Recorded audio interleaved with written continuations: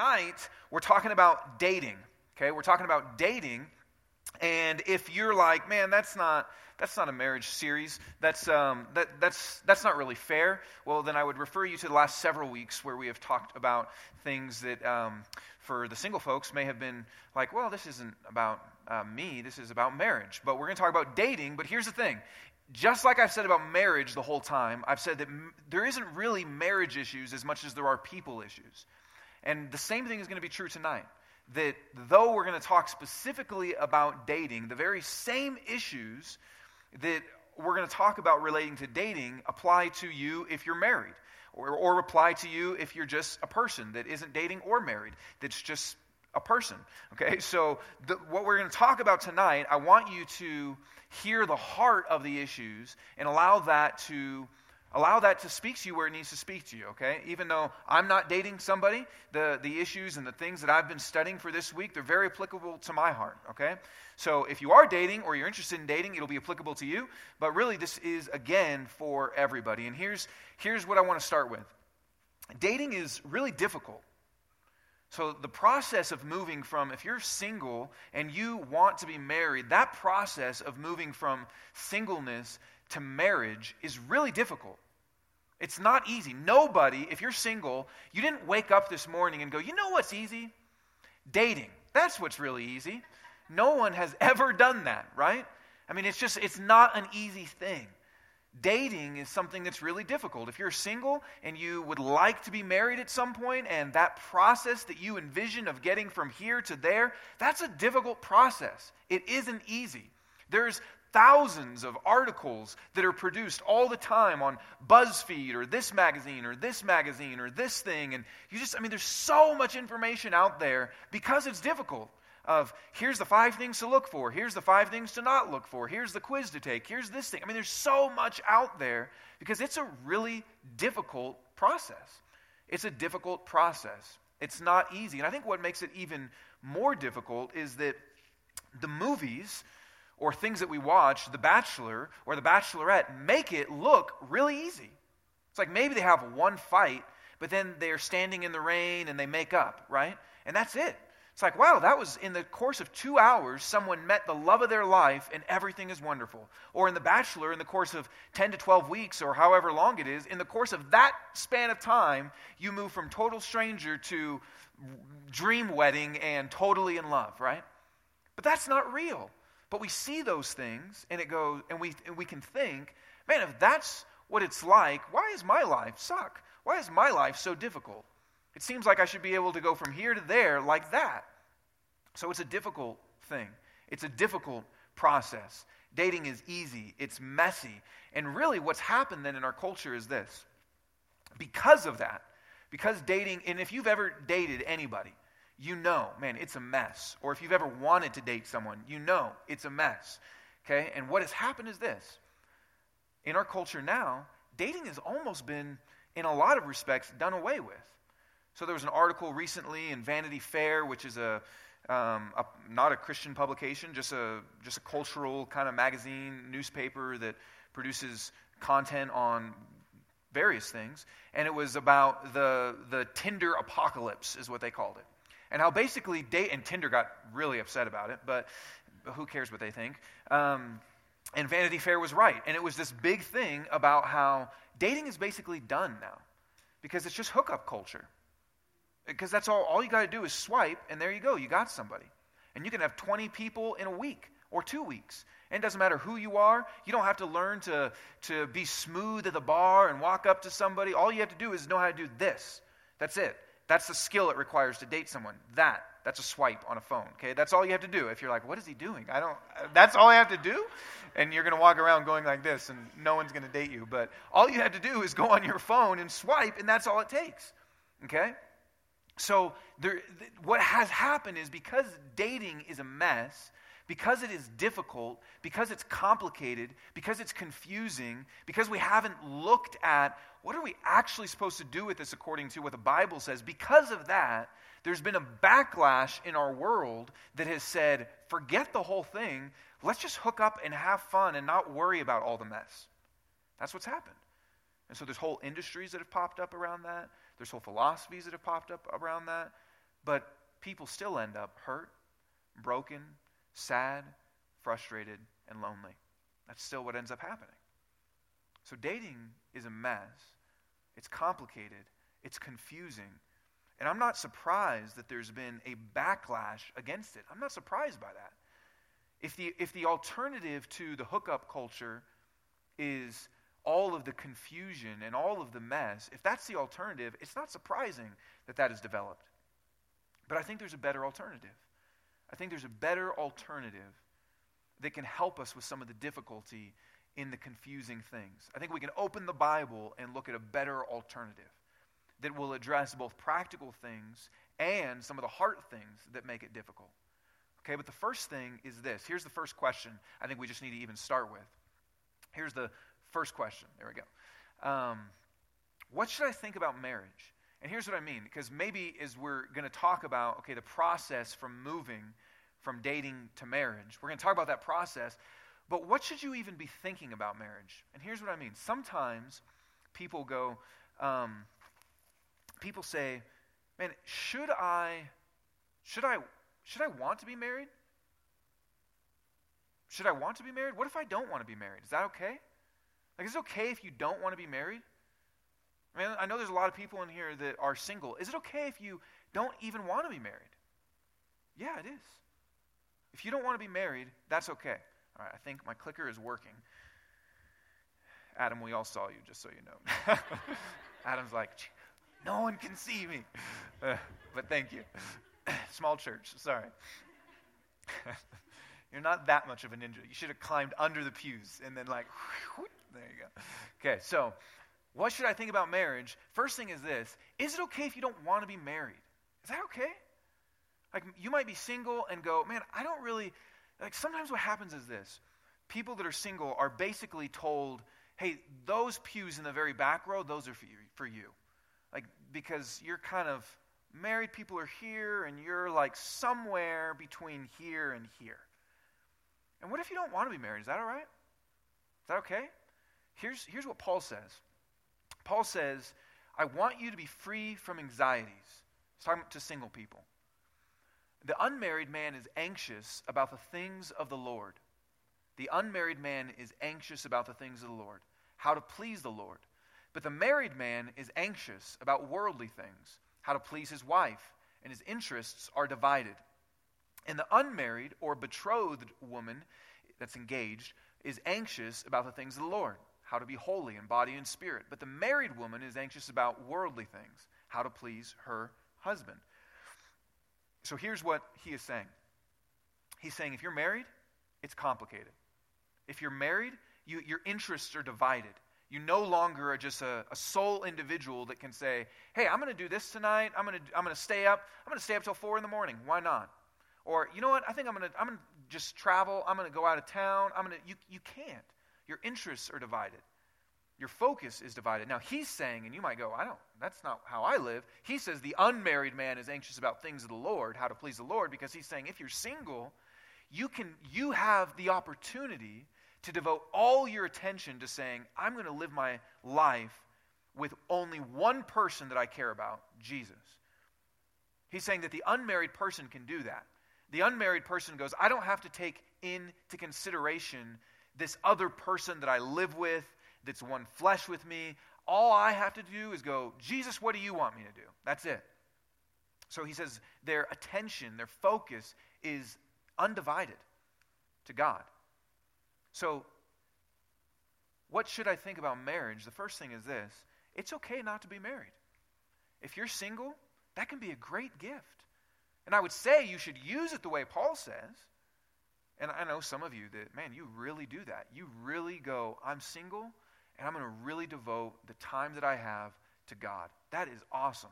And some of you are single, and I don't know you very well. Others of you are single, and you're doing that, and it's awesome. And you're able to really say, man, I'm able to give my attention fully to God. That's a great gift. So if you're single, you don't have to be married. That's okay. And that doesn't. There's nothing wrong with you.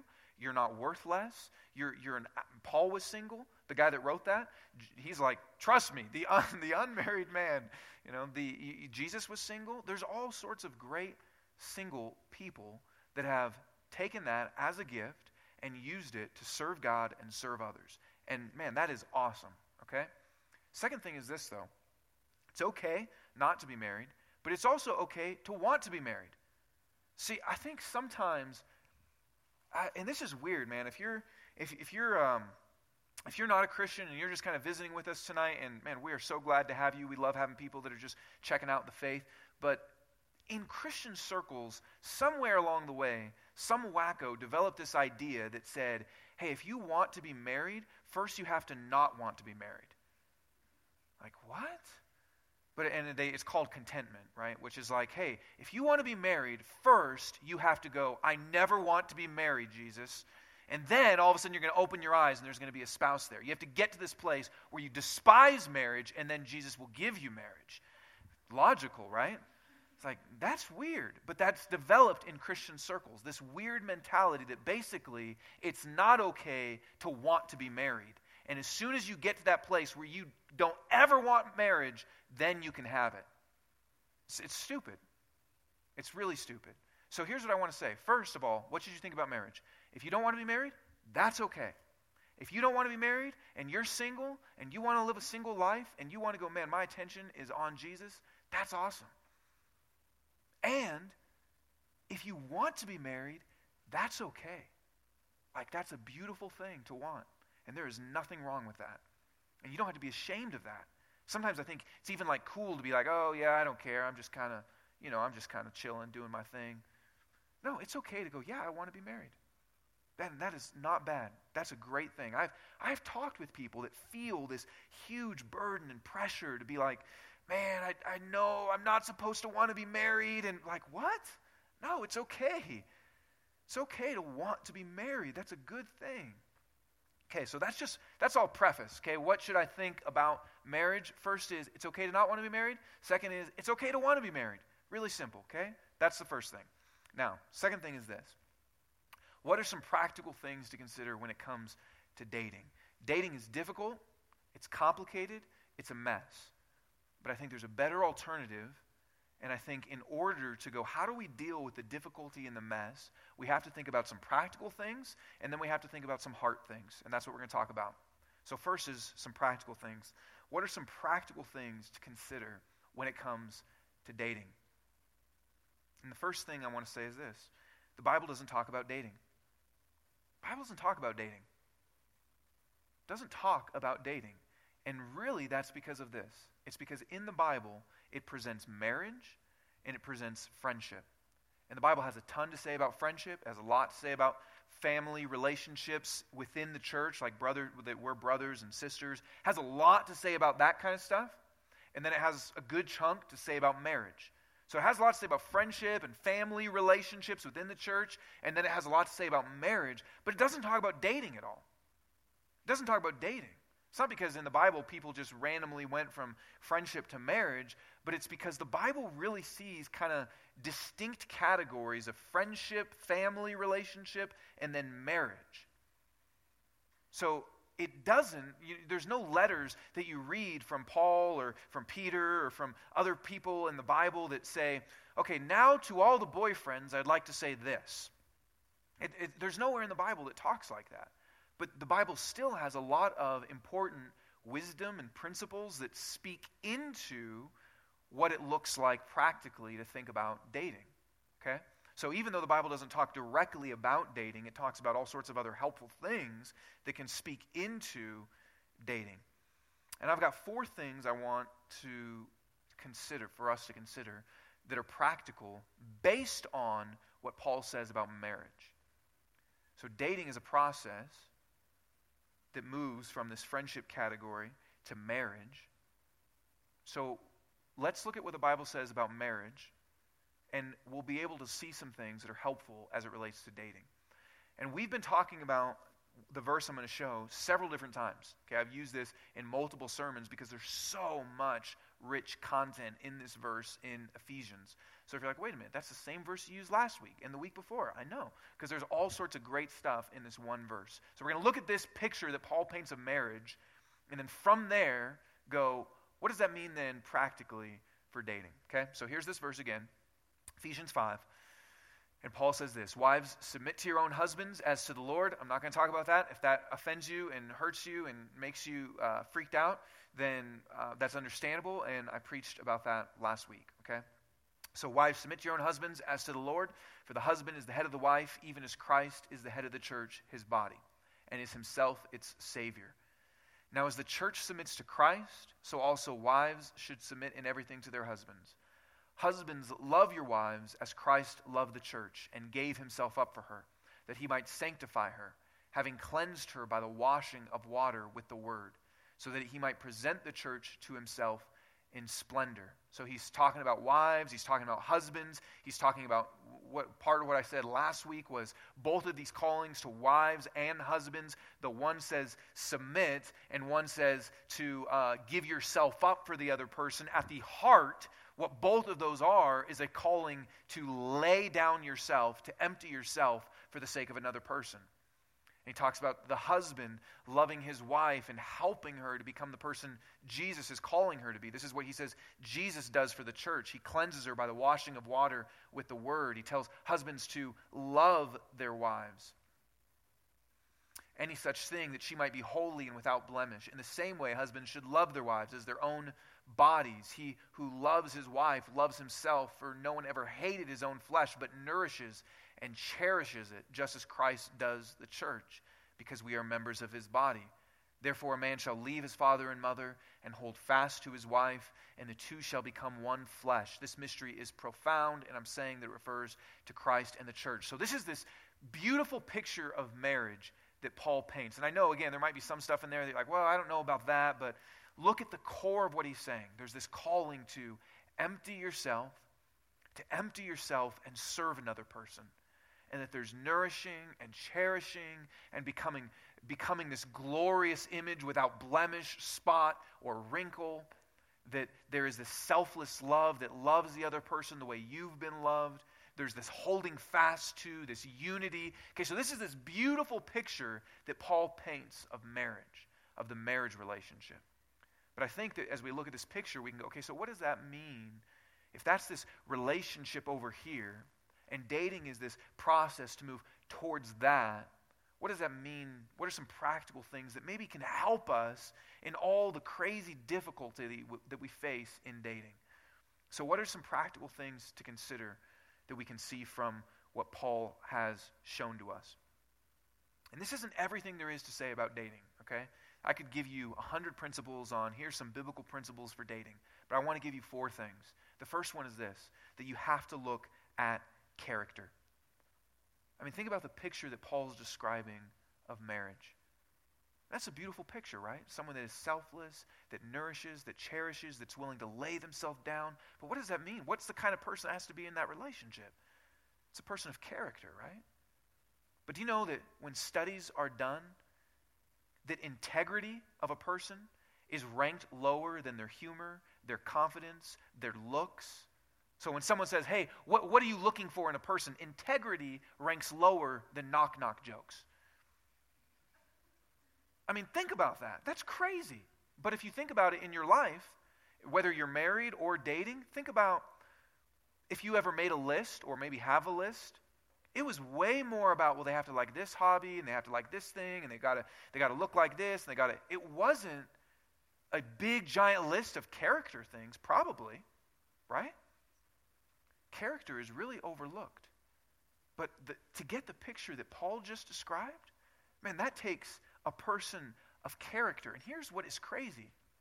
To date someone, what do you need? You need to not have BO, basically. That's it. But to get a job at Chipotle, you have to have an interview. You've got to have references. You've got to fill out an application. I've never worked at Chipotle. I'm just assuming, okay? You've got to have it's a pretty extensive interview process to make burritos. But to date another human being, you got to kind of look okay and be able to dress yourself and not stink awfully. Like even okay is, you can probably kind of smell, but you can't like really smell. That's it. Those are the requirements to like get an initial date. I'm not saying to marry the person, but I'm saying to get an initial date, there's not much qualification, right? I mean, you don't have to have a lot. I mean, if you're using Tinder or something else, all you got to know is what they look like. If you're using some other online dating thing, all you have to know is the positive things they tell you about themselves. Which, who's going to say on there, I'm clingy and I have a bad temper, right? No one's going to say that. They're going to say, I love to laugh and I love all the movies you love. What do you love? Tell me and I'll fill out my profile. That's it. But to get a job at Chipotle, you've got to have more character than to date somebody. So, look for a person of character. In order to get the picture that the Bible just described, you got to look for character. And character is often overlooked. It really is. I mean, it's often overlooked. And a lot of times, even when it is looked at, if you go, well, no, I do want someone of character. Okay? But a lot of times what that gets translated into is I want someone that doesn't kill people. Like we look for just the bare minimum. Like, have they been in jail? Have they killed anybody? Or, positively, are they nice? And that's basically what character means. Are they nice? Are they nice? Okay, anybody's nice that's trying to date you.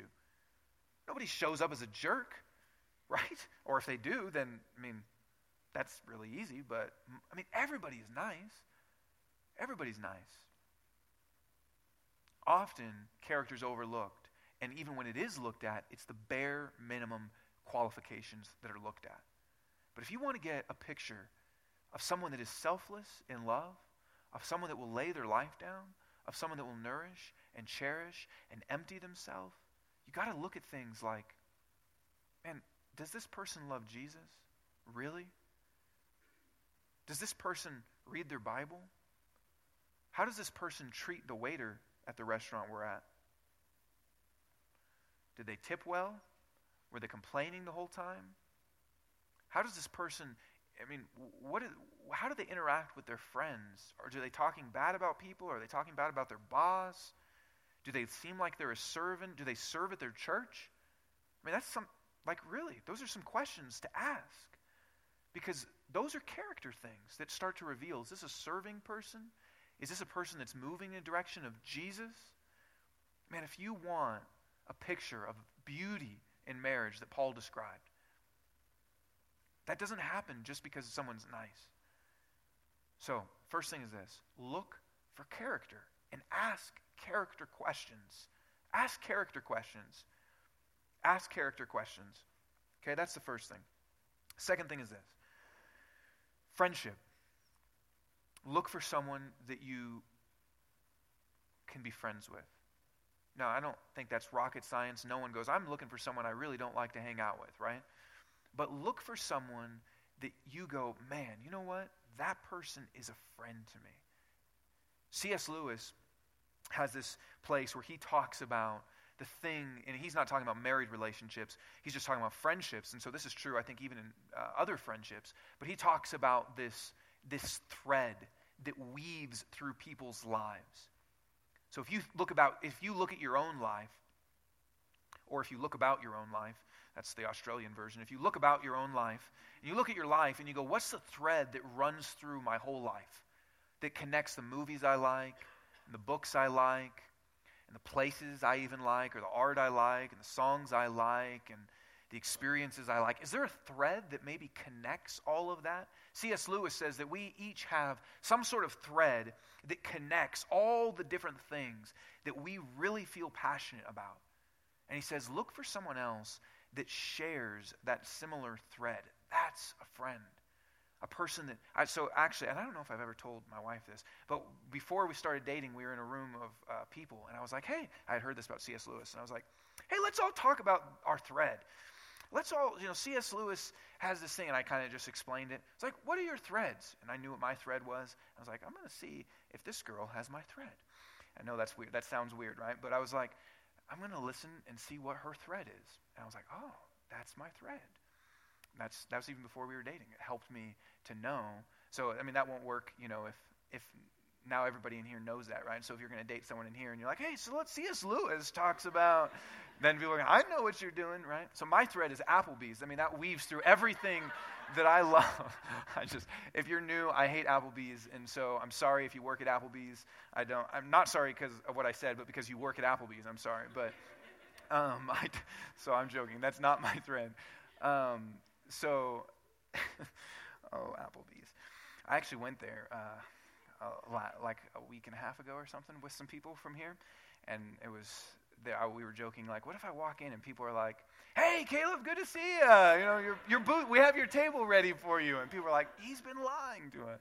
Anyway, so you look for C.S. Lewis talks about this thread, okay, that runs through our lives. This thread that connects us, because that kind of gets at the heart of who you are. Now, here's where this comes from and what Paul said.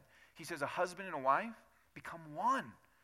You hold fast to one another, and you become one flesh.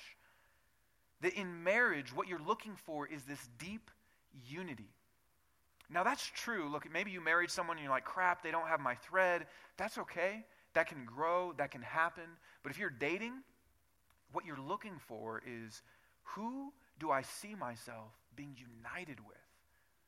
That I actually, this is beyond affinity, okay? This is beyond affinity. Affinity is, man, do they like to fish? Because I like to fish. Do they like the Broncos? Because I like the Broncos. Do they like to, I don't know why skate came in my mind, but do they like to skate? Because I like to skate. Rollerblade, do they like to rollerblade? And hula hoop? Because I like to do that. Do they like this TV show? It's more than that, okay? It's not just affinity. It's somebody that you go, man, this would be a person that I have this deep connection with, where it seems like we're just on the same page, that there's a unity, somebody that we're moving in the same direction in life, that our hearts kind of connect over the same things. So even if superficially we're different in so many different ways, there's this heart unity that is connected. There's this heart thread that's connected. Now look, ultimately, this is again why you want someone that is a Christian, if you're a Christian, because that deepest heart thread should be, we're both moving towards Jesus together. That should be the thread that, everybody should have two threads if you're a Christian. There should be one thread that is running through you that is, man, my life is about Jesus. But another thread that's just kind of the unique makeup of who you are. That a lot of times you'll meet someone else and go, me too. Not just at an activity level, not just at an affinity level, but at a heart unity level. So you need to ask yourself, man, is this someone that I could see myself being friends with? Is this someone, I like to say this is the skip-bow test. Is this someone I want to play skip-bow with? You know what skip-bow is? Your grandparents probably play it. But no one plays it right now, right? Like if you're in your 20s or 30s or even 40s, you don't play skip-bow. But something happens when you hit 60, 70, and you just go, man, I just want to get out skip-bow. And you want to play skip-bow. And it's fun. But nobody has... I'm serious, okay? It's true. Or Racco, anything with an O. Racco, skip-bow, bingo. Okay, so anything with an O. Is this someone I want to play skip-bow with? Because here's the thing. Right now, your hobbies and your activities, they're going to go away and they're going to change. But someone that you feel that sense of friendship with, you can sit down and play cards with. Okay? So now you're like, oh yeah, skip-bow. It's not so crazy after all. Or maybe it's still crazy. But that's the skip-bow test. Tim Keller, an author and pastor in New York, he says this, that oftentimes what happens is our default mode of screening somebody is not friendship. See, so as much as I just said about friendship, that's easy to go, yeah, of course I'm looking for someone that's a friend. Really? I mean, is that really true? Because that's not usually the original and the initial screening process. Usually for a guy, it's what do they look like? And for a gal, and I know this is stereotypical and you might not fall into the stereotype, but statistics show it's true, okay? So you might not fall into the stereotype, and nobody always falls into every stereotype, but statistics back this up. That guys, their initial screening is what do they look like? And for gals, the initial screening is, are they successful? Do they seem to be successful? That's the initial screening. And Tim Keller says, what if we walk into a room and the initial screening is, who could I be friends with? And it doesn't mean you don't care at all about financial success or if they're a total deadbeat. And it doesn't mean you go, I'm blind and I can't tell what you look like. It doesn't mean that. But it means, if your initial screening process is friendship, and who do I feel like I'm really united with? That we're kind of going the same way, and theologically we're on the same page, and our hearts are unified in a lot of ways, and there's just this kind of connection that isn't just attraction, that isn't just success, but it's, man, there's something in my heart that goes, I want to be friends with this person. And a lot of times what happens is we go, oh, well, they're a friend, and so they're over here. But man, this person, they're hot, or they're this, or they're that, or whatever. And then we go, well, okay, maybe I can force a friendship with them. Instead of going, hey, who could I be friends with? Who could I be friends with? Is that the initial default screening perspective? Should be. If a big piece of what marriage is unity and oneness, then what you want is someone whose thread intertwines with yours. Starting with Jesus, but the other things that really are part of who God has made you in your soul. Friendship. Okay? Third is this. Be intentional. In order to move to that picture, be intentional. If you're dating, be intentional. And I kind of talked about that in friendship, but dating is intended to move you towards marriage. That's what the purpose is. It's intended to go, is this someone that I could have that with? That beautiful picture. Is that someone I could have that with? And so you're thinking about that. It's not something put out of your mind. It's not something that is like, well, one day, well, maybe. It's from the very beginning that you are thinking. I'm not saying that you are together talking about that, but if you're going, man, I want to move towards this, then as you're dating, that's what you should be thinking about. You should be thinking about those things, which also means if you're being intentional, you're asking your community to speak into that for you. And I'm not saying just friends that will tell you whatever you want to hear, but I'm saying people that also share the same kind of values, the same kind of perspective, that can look at your relationship and speak into it with you, for you, on your behalf. Fourth thing is this. Learn. It's amazing that think about, what do you have to do if you want to buy a car? First, you have to get a driver's license. You have to take a written test. You have to take a driver's test. Then you have to get car insurance. Then you have to get your car. Then you have to buy a car, you have to have a credit check, unless you got just tons of cash. You got to get a credit check. You got to get bothered by a salesperson. You've got to do all sorts of things to get a car, right? But to get a date, again, same with Chipotle, and it's really easy. There's not a lot of screening process. You don't have to be super qualified to date. You don't have to be super, do you know this? If you want to get married in Colorado, you can do it yourself. Like, Colorado's a state that allows you to marry yourself. So, there's zero qualification in order to get married. But if you want to buy a car, you have had to go through a big period of testing, both by the state, by other people, by your mom, all sorts of things if you want to be able to get a car, right? But to get married, you can just say, I think I'd like to get married tomorrow. You just have to find someone else that's crazy enough to agree with it. And then you can marry yourself. And it can happen. Any one of you could probably get married in the next 24 hours if you wanted to. If you have enough money to pay someone to do it, right? It could happen, seriously. So, learn. Because it's a mess. Dating's a mess. It's complicated. And the way that the world does it, zero qualification that you have to have. And there's not a lot of teaching that most of us have actually thought through. What does it look like to date someone? What does it look like? This might be maybe the first time you've ever even heard something like this talked about from a Christian perspective. Might be. Or if it's not, I guarantee you that you hear way more other sources coming into your mind all the time. So, the fourth thing that's practical is this. Learn. learn what does it look like to date someone.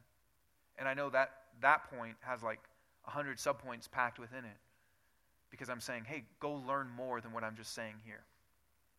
Okay? That's it. So those are 4 practical things I want you to consider. Next thing is this. What are some heart issues to consider? Dating's difficult, it's confusing, and it's complicated. So I'm saying this. This is my argument tonight. Let's look at what the Bible says to help us. Let's look at what the Bible says to help us. Let's look at what the Bible says to think about some practical things, and let's look at what the Bible says to help us with some heart things. Because dating is difficult because practically, a lot of times we don't know what we're doing, and dating is difficult because the heart. Probably more because the heart. I mean, there are so many heart issues that make dating difficult. And if you're married or you're in a relationship and have been for a while, a lot of the heart issues that begin a dating process carry then over into marriage. And they don't go away if they've never actually been addressed. And there's a lot of difficult heart issues that come. And again, these aren't everything, but I think there's one main heart issue I want to talk about that I think affects most of us. I know it affected me when I was dating, and I think that it affects me still today in various relationships. And that's this, that a relationship can become way too important to us. That it can become not just something that we want, but something that we have to have. It can become something that's not just, man, I would like to get married, I would like to be in a relationship, but it can become something that says, I need this to fulfill me, to satisfy me, to make me whole, to complete me. Even the language we use of a soulmate, which I'm not totally against that language, but think about that. Someone to actually mate to my soul. Man, that becomes this person, I really need that person. That a relationship becomes way too important to us. It's no longer just something we want, it's something we have to have. It's something we desperately need and crave. This is a heart issue. Now, what happens if that's the case? What happens if a relationship becomes so important to you? And this is not just a dating thing. This can be right now in your marriage. This can be just right now with what other people think of you in general. What happens if a relationship becomes way more important than God intends for it to be? What happens if it becomes something that is not just, I like this, but I need this? What happens? First thing is this. Two different sides to the same coin. First thing is, you believe, I have to look for the right person. I need to find the right person.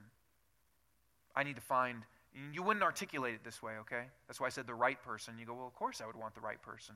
But really, right is usually translated as the perfect person. Now again, you wouldn't say that. You would say, I need to find the right person.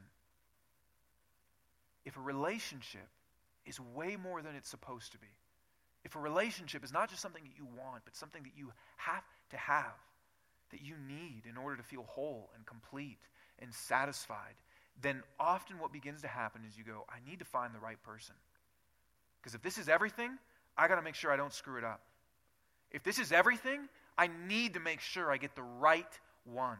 If a relationship is the thing that will complete me and fulfill me, if a relationship is a thing that will finally bring satisfaction to the emptiness I can feel and the loneliness I can feel, if a relationship will do that, then I better find the right person, because that's a big slot to fill, right? And then what happens is that's a lot of pressure, so you don't want to mess up, which then often creates this very intense filter. Online dating has only, and I'm not against online dating by any means, it's a very helpful tool, but it's only accentuated this because it creates this huge filter that if a relationship will bring you fulfillment, you've got to make sure you get the right person in that slot, which then means you are screening extensively for that person.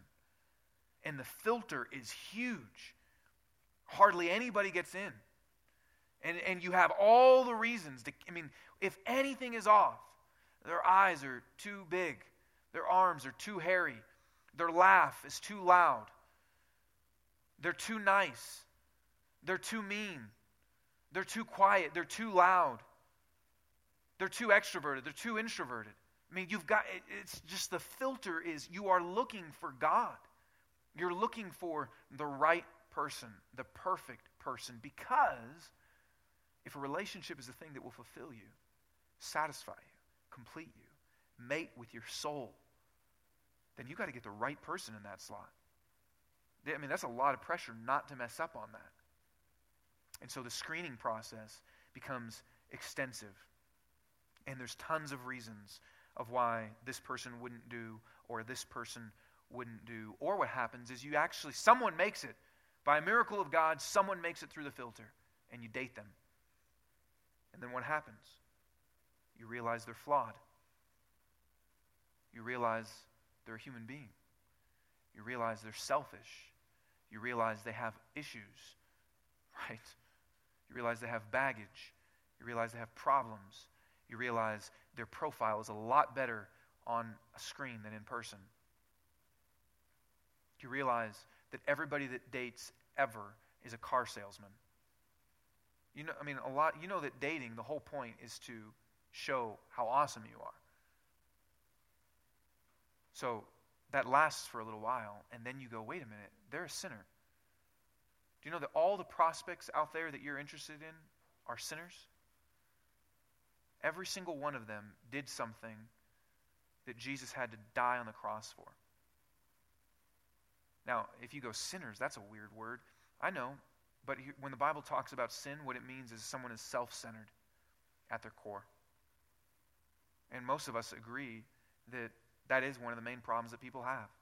They're centered on themselves, and that expresses in all sorts of different ways, right? So what happens is this. If a relationship becomes so important, you've got to find the right person, which might lead you to a crazy screening process, but it also might lead you to this. Somebody gets in, and then you start to see that they're sinful. You start to see that they're selfish. You start to see that they won't fulfill you completely, complete you, satisfy you. That they might actually make your life a little worse than it was before. And you go, wait a minute, I'm looking for completion, satisfaction, and wholeness, and you are messing with me. Or what happens is this. Maybe you don't turn them away, they turn you away. So you're looking for the right person, you find someone, and because you need them to be the right person, because you need them to essentially be God for you, you put tons of weight on them. And look, this can happen in a marriage too. And if you dated like this, it is carried over into your marriage. You need them to be God for you. And so the expectations you have of them are nothing short of what you should have for God. You need them to build up your identity. You need them not to just tell you once in a while that they like you, but you need tons of self-esteem boost, tons of compliments and appreciation and affection. You need them to be the source of completion for you. And so this is what, in a dating relationship, this is what we call needy, right? And the person starts to, whoa, back off. Like you're getting on me.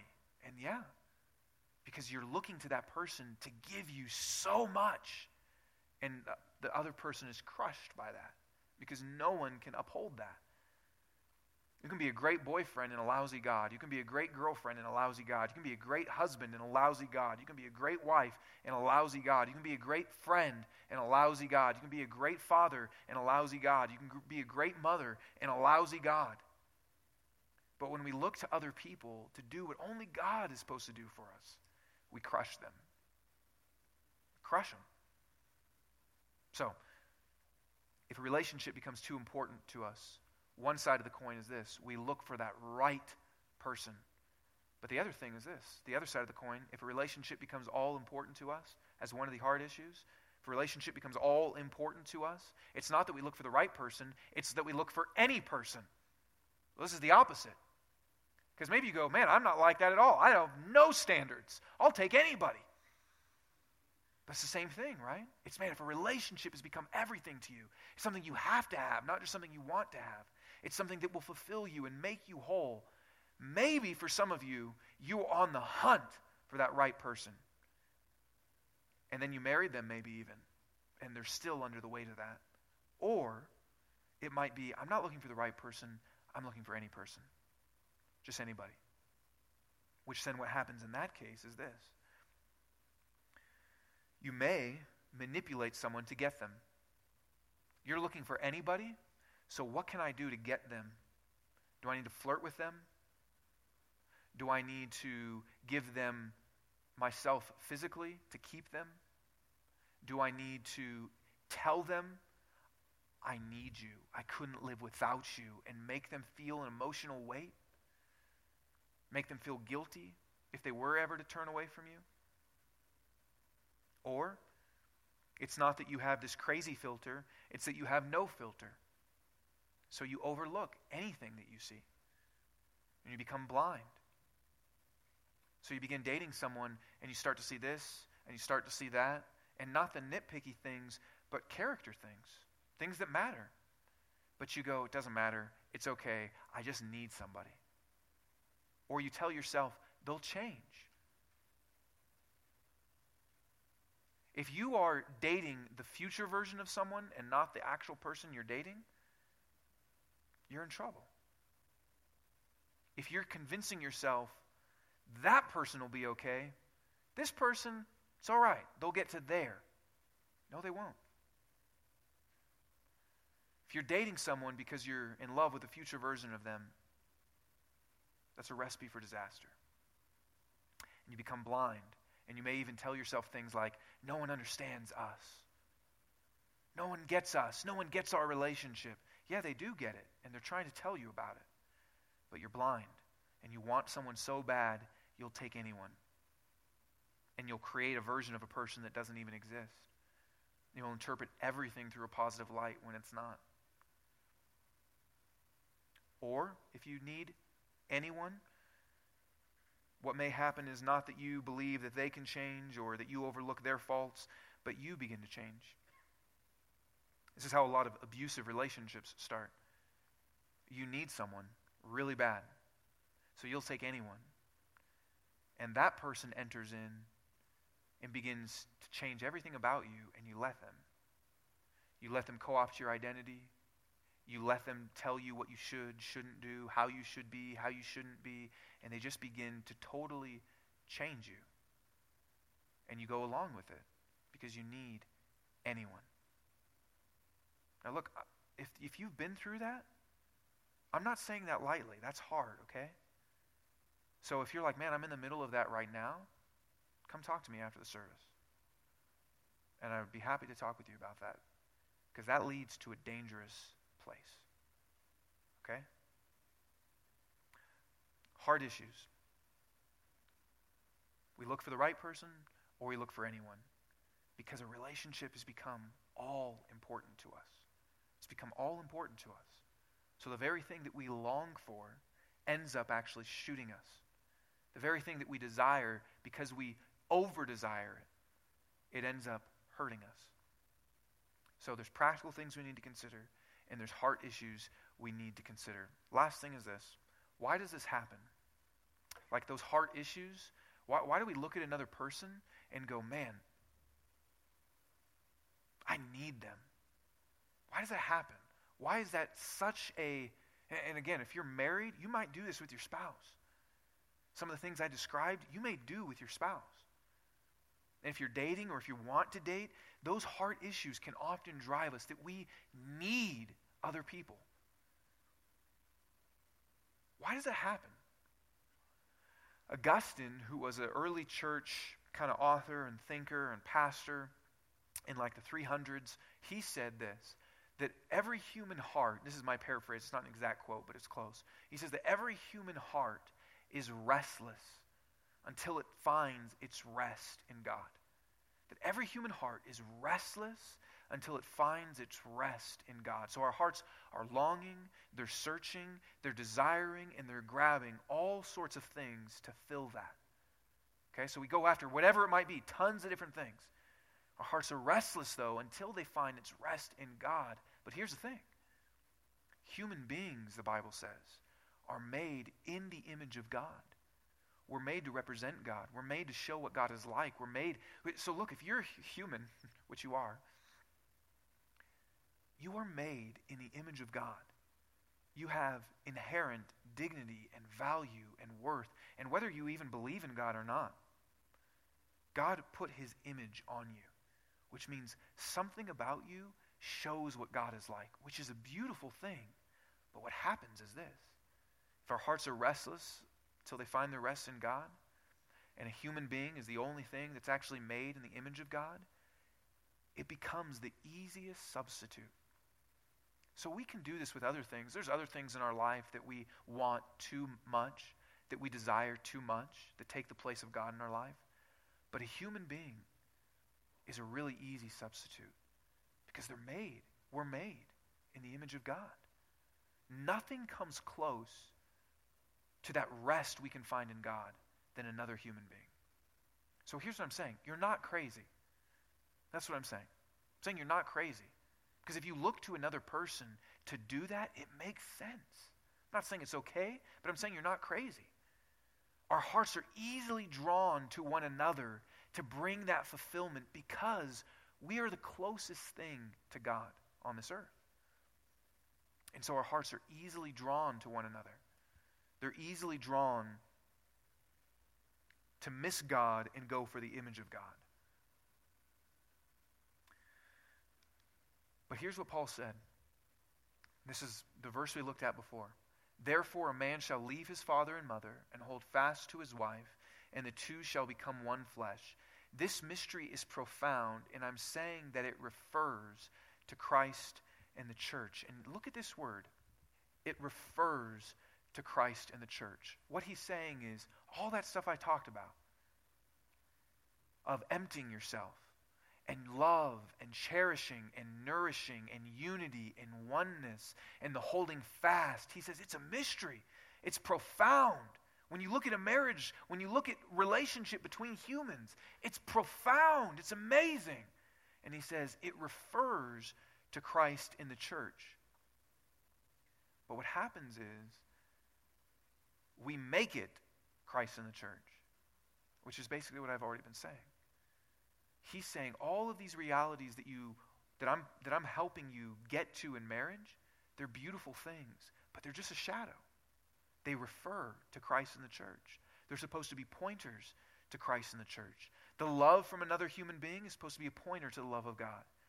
That cherishing from another human being is supposed to be a pointer. It's supposed to refer to how Jesus loves the church. But what happens is we make that referring the thing itself.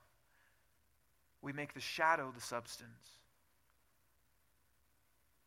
So the way out is to focus on the substance. The way out is not to just focus on what it refers to, but Jesus himself. Look, here's what I'm going to close with. Only Jesus can be the right person for you. He's the only one. Only Jesus is the one. And look, this is true if you're married or not married, because these heart issues drive all of us, where we make another person a substitute for God. Only Jesus is the one that can really give you the love you long for. Only Jesus is the person that really makes it through your filter. Only Jesus is the one that can complete your soul. Only Jesus is the one that can actually meet those deep soul longings that you have. Everything we look to and for in another person, it is a shadow. It's good, but it's a shadow of what Jesus says, I actually come to bring to you. When we take communion, what we remember is that Jesus went to the cross, that God himself came to this earth to pursue us. That God came to this earth to pursue us, you and I. He said, I want a relationship with you. I want you to have a relationship with me. And he was willing to live the perfect life, what we all long for in somebody else. And he was willing to sacrifice everything for us and cherish us and make us whole and pure He's willing to die for us and have his blood shed and his body broken. He was willing to do all of that to get us and to bring us to himself. Even though we were self-centered, even though we are sinners, even though we are people that look for that in other places, he says, I've come for you. So, if you're dating,